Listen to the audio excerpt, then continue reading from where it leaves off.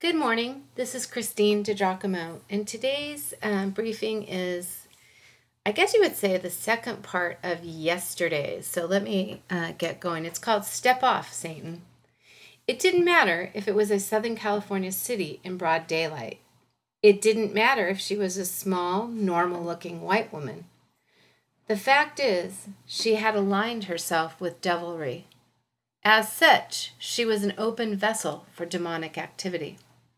If you don't know what I'm talking about, read yesterday's, which is entitled The Devil is in the Park. Hearing of that kind of stuff is always disturbing, though the reality is probably 99.5% of the population will never see such a thing. Nonetheless, I feel compelled to remind us of a few things. While demonic activity, and especially demon possession, can be spooky, there is no cause for fear. And here's why. If you're a child of God, a demon cannot possess you or take you over. Why? Scripture says you are from God, little children, and have overcome them, because greater is he who is in you than he who is in the world. If you haven't already, memorize that phrase. Like the Orthodox Jews did and do with Scripture, tell it to your children and bind it about your wrist. It is true and it is powerful. Greater is he who is in you than he who is in the world. It used to be, and in some parts of the world is still, people attributed everything to the devil. While most of us in the Western world today attribute very little to him and his activities, we must be wise. We must be aware. Peter admonished us to be self-controlled and alert. He wrote, "Your enemy, the devil, prowls around like a roaring lion looking for someone to devour. Resist him. Stand firm in the faith, because you know your brothers throughout the world are undergoing the same kind of suffering." Again, we remember what Paul wrote, that we are to put on the armor of God. That would include truth, righteousness, scripture, and prayer. Kathy asked, if I can't be taken over or possessed by demons, what can demons do to me as a follower of Jesus Christ? Well, Kathy, they can demonize you. Physically, they might cause sickness, such as epilepsy-type behavior. Mentally, psychological problems. Spiritually, causing deception, doubts, and constant temptations of the flesh.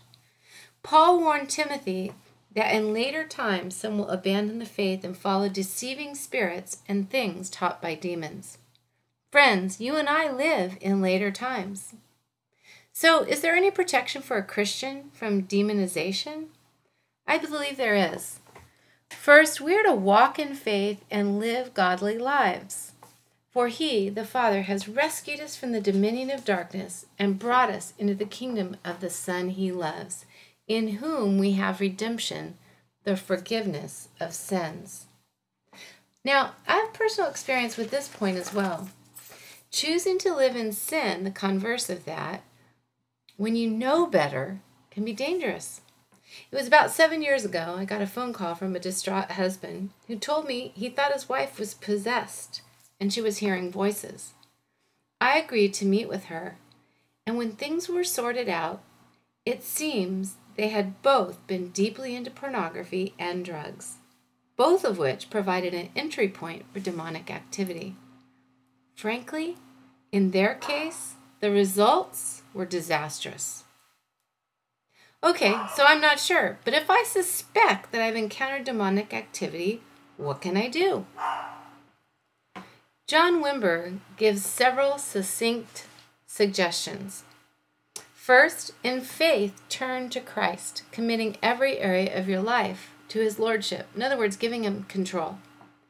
Second, confess and renounce any area of sin or temptation with which you are having difficulty. Sometimes something in particular just has you under its thumb. Third, use your authority. It is rightfully yours in Christ. Command any spirits that you sense present to leave. You might use a simple prayer like, "In the name of Jesus, I command you, spirit, to leave and stay out of my life." That's pretty simple. Or if you feel the presence of evil around you, in the name of Jesus, I command you, Satan, be gone. You have no part here. Fourth, destroy any objects you might have around that are associated with the struggle with sin, maybe such as occult books or objects, illicit drugs, pornography, etc.